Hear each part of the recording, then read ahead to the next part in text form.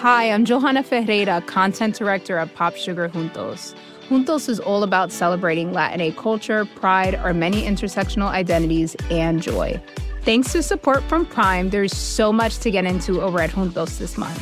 From conversations with the Latinx minds behind our favorite new movies and resurrected TV shows, to thoughtful celebrity commentary and exclusive interviews with some of the biggest Latin music artists today. And it doesn't stop there. Get more of the music, movies, and shopping you love on Prime. Whatever you're into, it's on Prime. Visit Amazon.com/Prime to get more of whatever you're into, from streaming to shopping. And get all of our latest coverage at popsugar.com/juntos. Con amor, Johanna. In 2022, Team Milk came together by sponsoring female marathon runners for the marathon in New York City. Today, they're more than 20,000 strong. In 2024, Team Milk is making an even bigger commitment to female runners and launching the only women's marathon in the U.S. designed for and by women. The inaugural Every Woman's Marathon will take place in Savannah, Georgia on November 16th, 2024. You can learn more and register for the marathon at everywomansmarathon.com.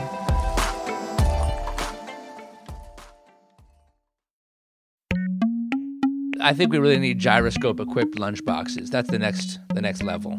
I know. Right now, you're probably thinking, come off it. I do not need a gyroscope in my lunchbox. But just you wait until you hear this episode. I mean, you didn't think you needed gold cutlery till we introduced you to Zoe Laughlin way back in episode 1. And that lunchbox visionary is Dan Pashman. He's our guest on today's episode. He has a food podcast of his own. You may have heard of it. It's called The Sporkful. But right now, you're listening to Gastropod.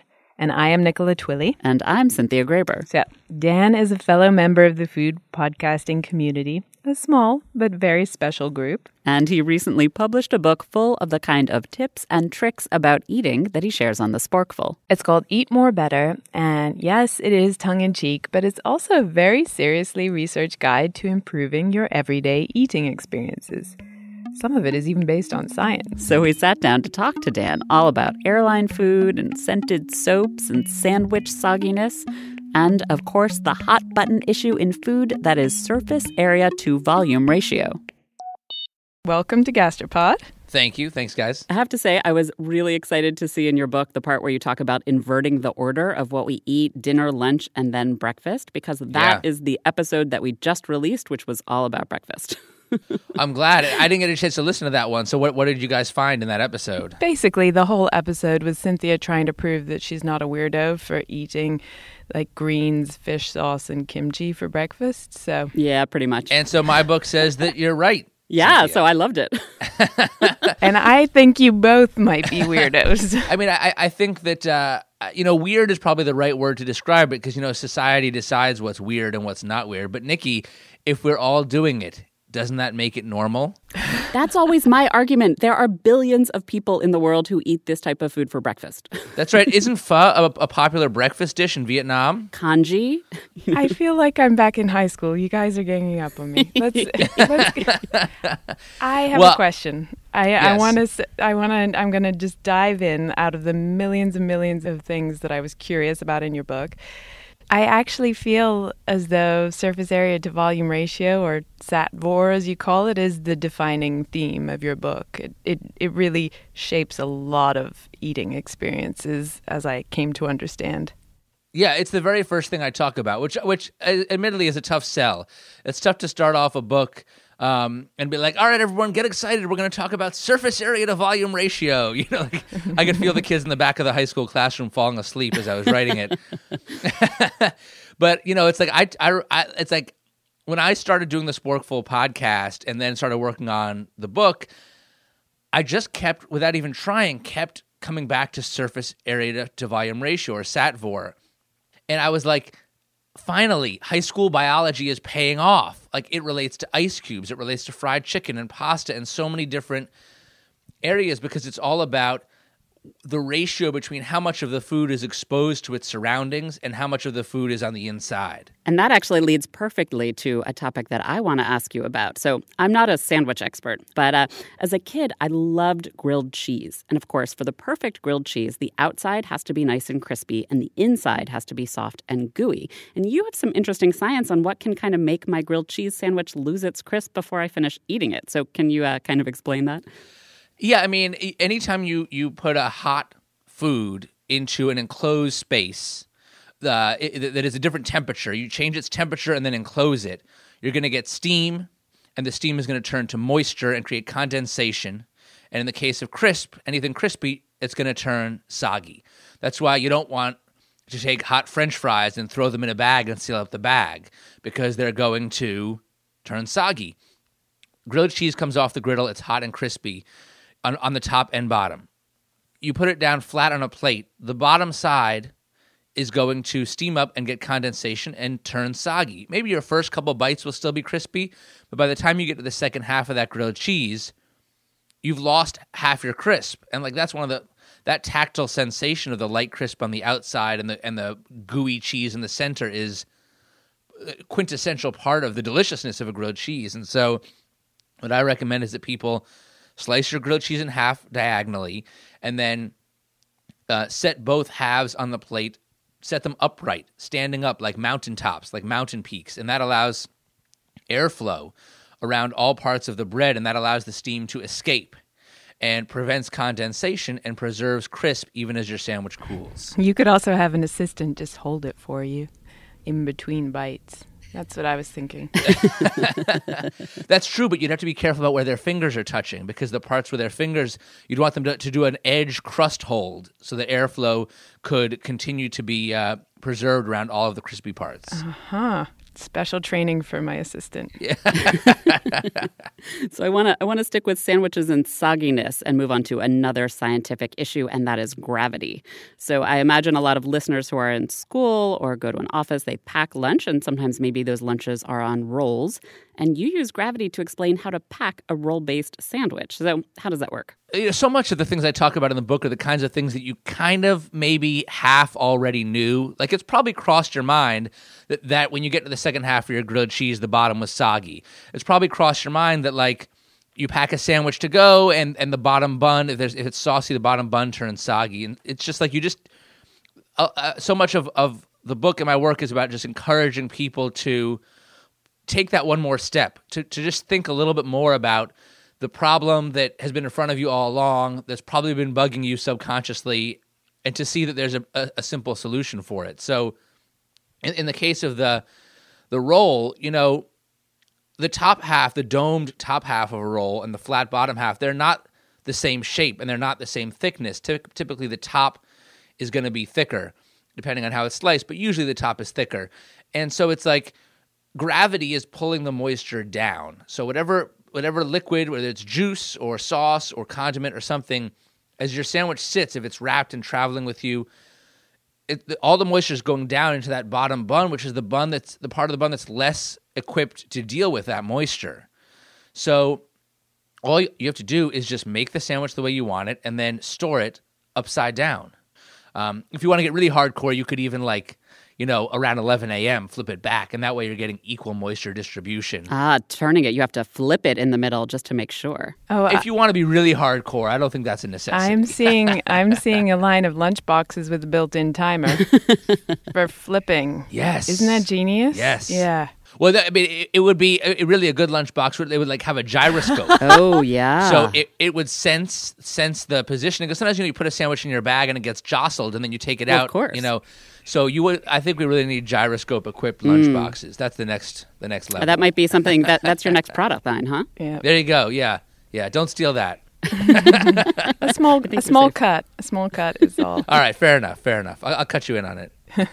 So now from one of people's favorite foods, sandwiches, to one of people's least favorite food groups, and that's airplane food. I want to bring a little bit of history on this. Meals on planes used to be these elaborate affairs. There was real silverware. In the 1950s, Pan Am attendants wandered the aisles with brisket and hunks of roast meat, and there was real food cooked in real ovens.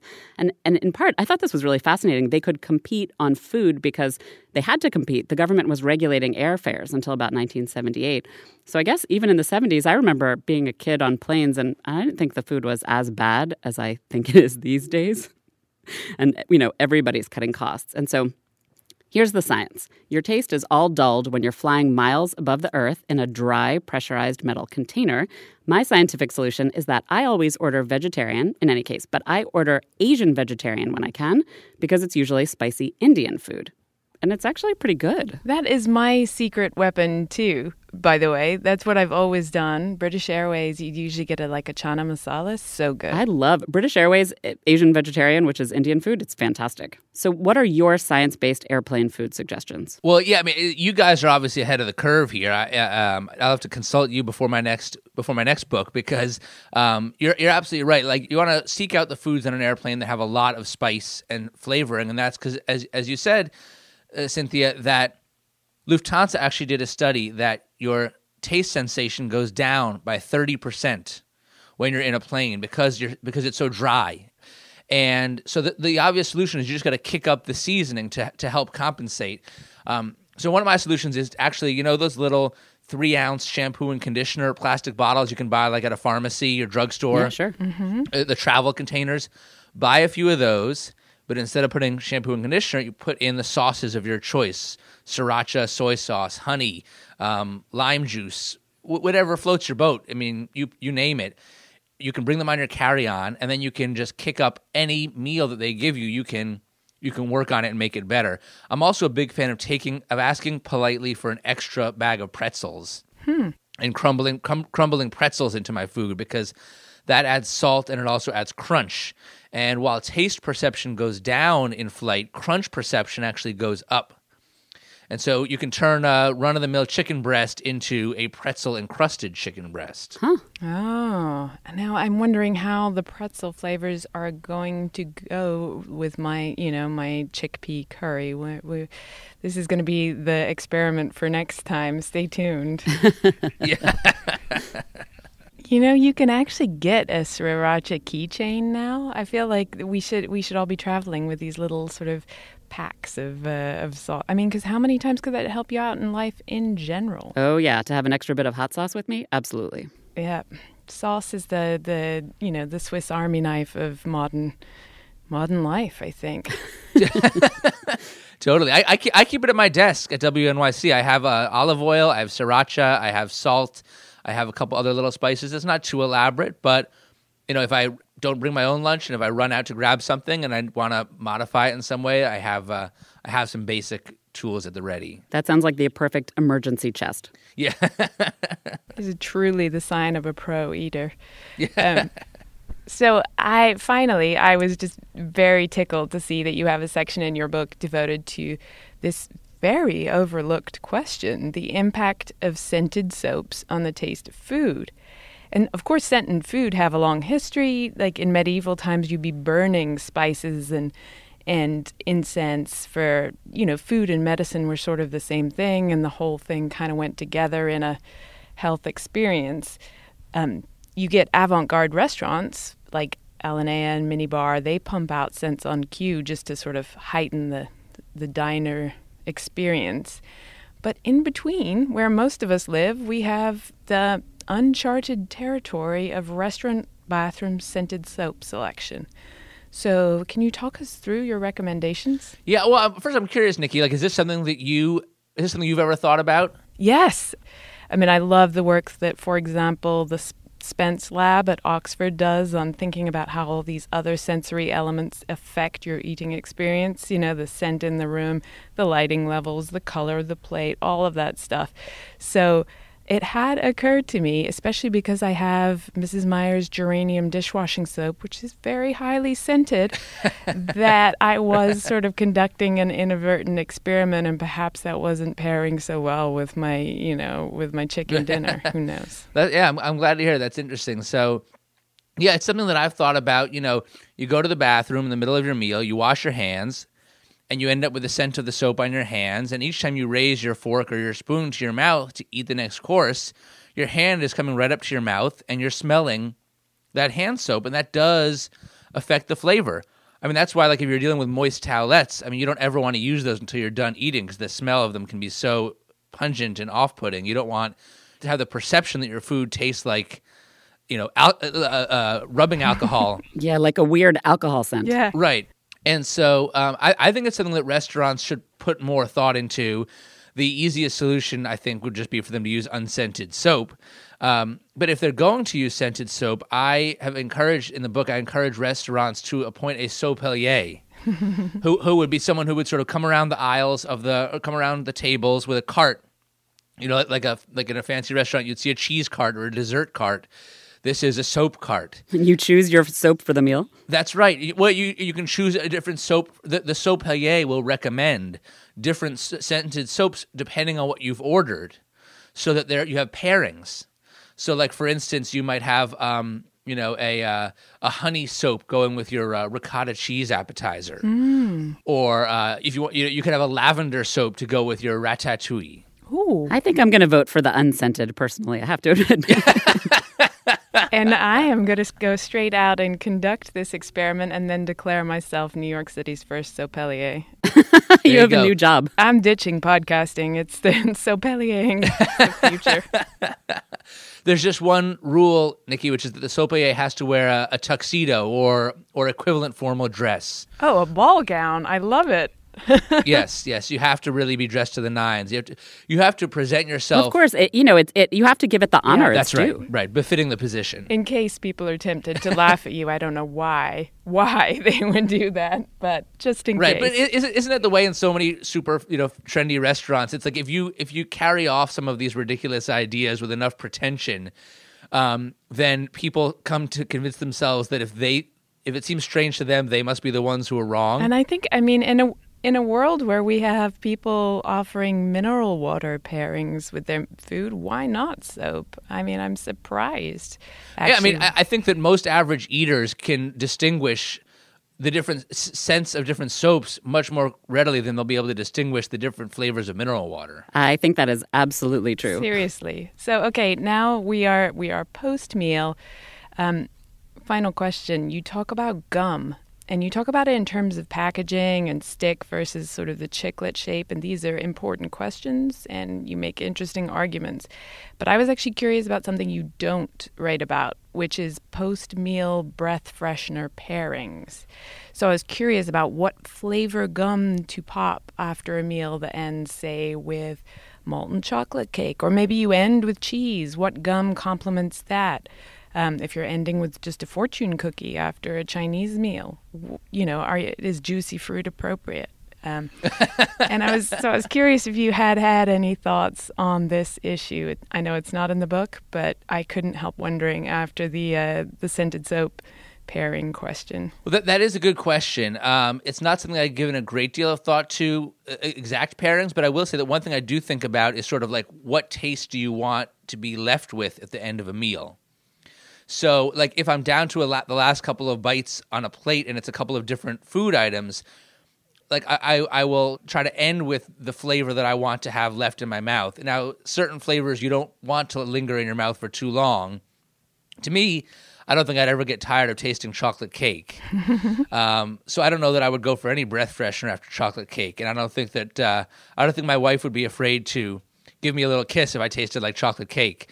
Whereas if it was something full of garlic or fish or very strong pungent odors, maybe that would be something that I would, But it's tough. Most breath freshening devices like gum really only kind of mask bad breath and those flavors because the food is in your stomach and it's coming back up essentially.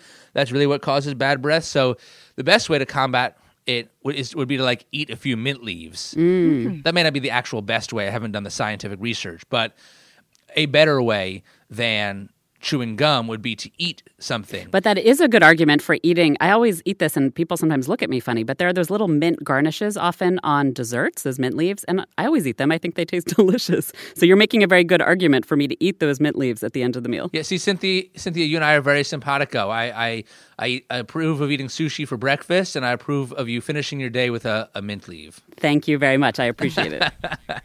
I like mint leaves too, guys. Wait, you're part of this group too. You're You're one of us, Nicky. It's cool. Don't worry. Thank you. I want to be a pro eater too, like you guys. You are, I'm sure.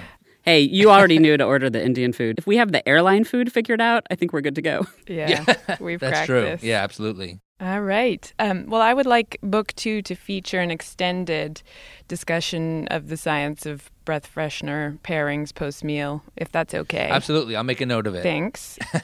Thank you so much for joining us on Gastropod. My pleasure. Thanks, guys. So there you have it. Science can help you squeeze more eating pleasure out of even the most mundane of meals. I still think history might be the key for improving airline food, though. I know. Bring back the brisket, right? For the days in which airlines competed about which ones offered the best food. There are many more counterintuitive tips and tricks to be found in Dan Pashman's book. It's called Eat More Better, and you can hear him on his podcast, The Sporkful. We have links to both on our website, Gastropod.com. And because we will do anything to get emails from you, dear listeners, we've got another giveaway. One copy of Eat More Better will be awarded to the listener who writes in with the best dessert and chewing gum / breath cleanser combination. So if you favor rounding out your post-cheesecake pleasure with a stick of juicy fruit, or you're more of a mango kulfi followed by fennel seeds kind of person, let us know by emailing us at contact@gastropod.com. We'll choose our favorite to win a copy of the book. Meanwhile, we'll be back in 2 weeks with a brand new episode all about the science and history of livestock breeding. I really think this is the craziest episode we've done so far. We have show trials of degenerate cattle in the 1920s. We have Badger Bluff Fanny Freddy, a.k.a. the best bull in America. And we explore the high-tech genomic science of livestock improvement, but also its deeply disturbing impact. Not just that they've transformed them into perfect milk machines, but they've transformed them into imperfect milk machines that have all these problems with mastitis and their udder shape and these, longevity issues. Basically, they're dying too early. And that is it for this episode. Thanks to Dan Pashman, author of Eat More Better and host of The Sporkful, for joining us on the show. As always, we're online at Gastropod.com, where we've just added information about how to advertise on Gastropod. So if you think your company might want to reach some of the smartest, most open-minded, and most curious listeners in the world, check it out and then give us a shout at contact@gastropod.com. We're also on Facebook and Twitter, where our handle is @gastropodcast. And that's it till next time. Why do you run? Why does anyone? I always thought that runners loved running, and that's not the case. Most runners hate running, but they choose to do it. In the new docuseries Running Sucks, brought to you by Team Milk, Abby Ayers learns why women runners everywhere are driven to go the distance. It really is about taking my power back and proving myself wrong. Team Milk is about fueling women's performance and helping them along their marathon journeys. You can sign up now for the inaugural Every Woman's Marathon taking place in Savannah, Georgia on November 16th, 2024. Learn more and register at everywomansmarathon.com.